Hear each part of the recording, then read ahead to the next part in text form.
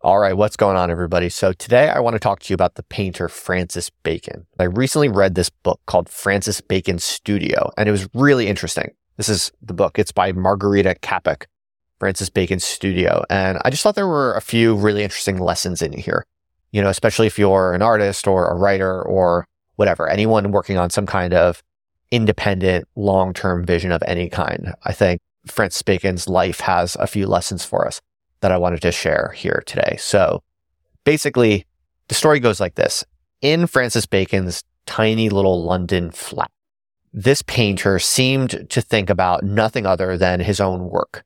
I was really struck by how his entire studio seemed to be arranged around his own focus, to not let him think about anything else and to constantly bring his attention back to his own work. It seemed like this is a guy who pretty much lived in his paintings, his past, present, and future paintings, as if all at once. And here's what I mean by that. Bacon liked to work in series, all right? He produced several variations from one source often, and this serial approach meant that he was always looking at his previous work, and he was always thinking about his next work and how it was going to be better than the previous works. And so as Margarita Capek, the author of this book, puts it, or the, curator, author, but also curator of this book, puts it, she says that it was continuous endeavor. She says, quote, "This continuity of endeavor served the purpose of developing favored themes and working out deep-rooted concerns. It also reinforced the activity of painting itself as a matter of habit and routine." And I think that this is really crucial if you want to build some kind of really independent long-term vision. You have to basically every single day be living inside of it, looking at yesterday's work, looking at the next day's work, and really not letting into your mind very much else. The more ruthlessly you can do this, the more forceful a body of work you're going to be able to build out. And so I want to kind of go into some detail and explore how this worked in his life. And by the way, any of the facts that I talk about here are from this book. So there's the citation. All right. So in my reading of this book and Francis Bacon's life, the unique force and violence of his paintings really derive, at least in part, from a certain kind of ascetic Lebenswelt that he cultivated. Lebenswelt, just a fancy term that was popularized by Edmund Husserl, basically referring to, it's often translated as life world, but by Lebenswelt, I just mean the immediate givens of someone's everyday life, the background assumptions, the basic assumed qualities, the ideas, the concepts, but also the material objects. It's the Lebenswelt, that this violently kind of purposeful and specific and constrained Lebenswelt, this ascetic Lebenswelt that Francis Bacon cultivated for himself, which you see very clearly in this book, I think really helps to understand how he was able to build this very idiosyncratic and very violent body of work over the course of many decades. So let me explain what I mean. So first of all, keep in mind that Francis Bacon lived in this tiny little flat in South Kensington in London from 1961 until his death in 1992. And that was long after he became wealthy and renowned. So he was not forced by circumstance to live in such a small and modest space. He certainly could have afforded a larger, nicer place. So it's by choice, keep in mind.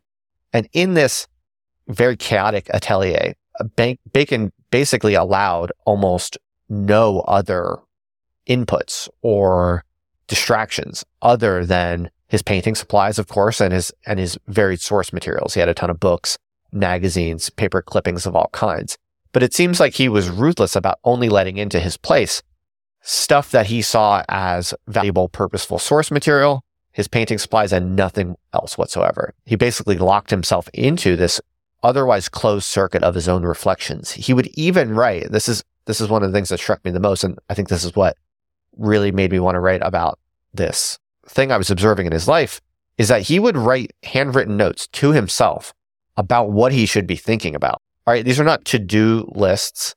These are not notes on what to do, but literally he would write a note about what he should be thinking about, and he would put that note like above the sink in his kitchen so that it was almost impossible for him to not think about the work at hand. Okay. And that's such a kind of way of attention, of directing one's attention so specifically and so ruthlessly that really stood out to me as rather remarkable. So one of the notes, for instance, says, quote, "Think of Crouching Nude, 1952." Or another note says, quote, "Remember white marks which mask body." All right. So these are notes about his paintings, not something for him to do like he's, trying to be more productive in some quantitative sense, but these are notes about what he should be focusing on to kind of deepen the qualitative intensity of what he was working on. I don't know anyone who does this. It's pretty interesting and unheard of in my opinion. So just compare that to today's practice of making to-do lists. People might put on sticky notes in their kitchen, like, what tasks they want to accomplish this week. Notice how this is very much not that. These were not to-do lists. They were more like guardrails for his attention. Okay. Very fascinating. And this studio, by the way, was small at only about 13 by 20 feet is what the book says. This studio was small, but small means concentrated. Okay. And I think that's something that comes through in his life. It's like the more energy and intensity you can pack into a small space, the more forceful it's going to be, the more concentrated it's going to be. Bacon essentially engineered for himself this kind of hyper concentrated petri dish with pretty much no contaminants of distraction allowed in, and also no escape valves. There was nowhere else for his energy and his attention to go other than his canvases. And I think that that's just a recipe for, if you can sustain that, if you have the discipline and the commitment to create that kind of Lebenswelt for oneself and to live in it on a daily basis, so that what is given and what is unquestioned just structurally in your life forces you to be so focused and productive in that hyper concentrated way. I think it would be impossible to not produce an incredibly unique and forceful body of work if you just play that out over many years. And in many of his interviews that he gave during his life, Bacon would talk about the works that he had been planning for a long time. He would say, "I've been thinking for a long time about doing this or that." And I think that one can only really envision and faithfully execute this kind of unique long-term planning, these long-term projects like this, to the degree that one completely lives inside of one's work. Ideally, one would live in a kind of hermetically sealed, tiny pressure cooker where all you're thinking about is what you've done, what you're doing, and where it's all going. I think if you don't have that kind of focus and concentration, it's really hard to have some unique and clear vision in your mind of some difficult task or accomplishment that you're going to see yourself accomplishing in 10, 20 years. Like, how do you really see in your mind, in a way with high conviction, what the result of your work is going to be in 20 years if you're not really living in it on a daily basis? I think that's something that comes through if you look at Francis Bacon's life. And that's basically what I think he did. He said, "I'm going to bring in nothing but the finest inputs. I'm going to focus every possible attentional pathway back into my work. And then every minute becomes a kind of perpetual duration, past, present, and future all in one." And even focused work, I mean, if you think about it in your own life, like even focused work that you do for a few hours a day, doesn't it produce that kind of feeling? Can't you relate to this in your finest hours? Like, if you're just writing for 3 hours straight and you're not thinking about something and you're really trying to make progress on something important, you sometimes walk away feeling like you were living in an eternity. It was neither past, present, nor future. I think that that's what you can get for very long periods of time if you're ruthless about kind of reforming the environment around you in this way to be so ascetic as Francis Bacon did. Now just compare that to how many people live today. What would have happened to Francis Bacon's painting career had he been subscribed to 23 podcasts, or if he had been posting clips of his paintings to Instagram and then to Facebook and then to Twitter all day? Think about that. The counterfactual is very revealing, I think, because I believe the pressure would have leaked out of his pressure cooker, and the violence of his work probably would have had to have dissipated or decreased compared to what he was able to do in his own lifetime. Now, you can debate how much that violence would dissipate. Maybe it's a big effect, maybe it's a small effect, who knows? But I am utterly convinced that the force and the violence of his body of work would have necessarily dissipated if he was living in this kind of highly distracted, nonstop digital environment that we all live in today. Now, I think we are learning, like in my community and in many other communities, we are now learning to devise novel structures to offset this kind of dissipation where our attention is constantly leaking and the forcefulness of our vision is constantly being dissipated. And I think we will actually figure out how to use digital technologies to create even more powerful pressure cookers on the digital plane. But in the absence of novel offsetting structures like the ones we're devising in the community, I'm absolutely convinced that this is a serious problem today and that we're talking about a kind of rigorous law-like tendency. If you are living on the internet today, you are, other things equal, dissipating. You are not going to be able to build a truly idiosyncratic and highly, highly forceful vision over the course of a very long period of time.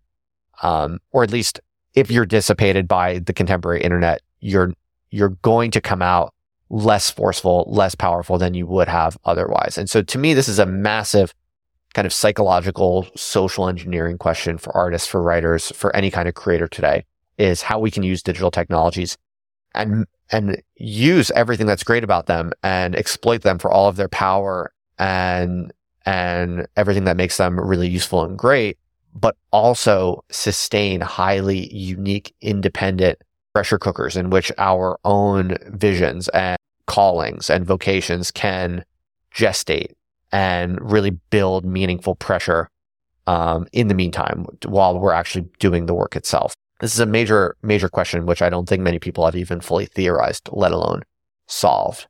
But I'm convinced that this is the task before us today. And it's one of the reasons why I love studying the biographies of writers and artists from previous eras. Even though this was not that long ago, obviously most of Francis Bacon's life, through the 20th century was pre-internet. Of course, all of his, prime years were. And basically died like right when the internet was coming out. And I just think that whenever you look at these people's lives, it's very, very instructive and very revealing. You can always kind of see how they're able to access certain depths that would have been much harder to access had they been living in the kind of contemporary digital environment that we're living in today. So I think the lesson here is that you should engineer for yourself the smallest possible environment, concentrated as densely as you possibly can with the highest quality inputs and only the highest quality inputs.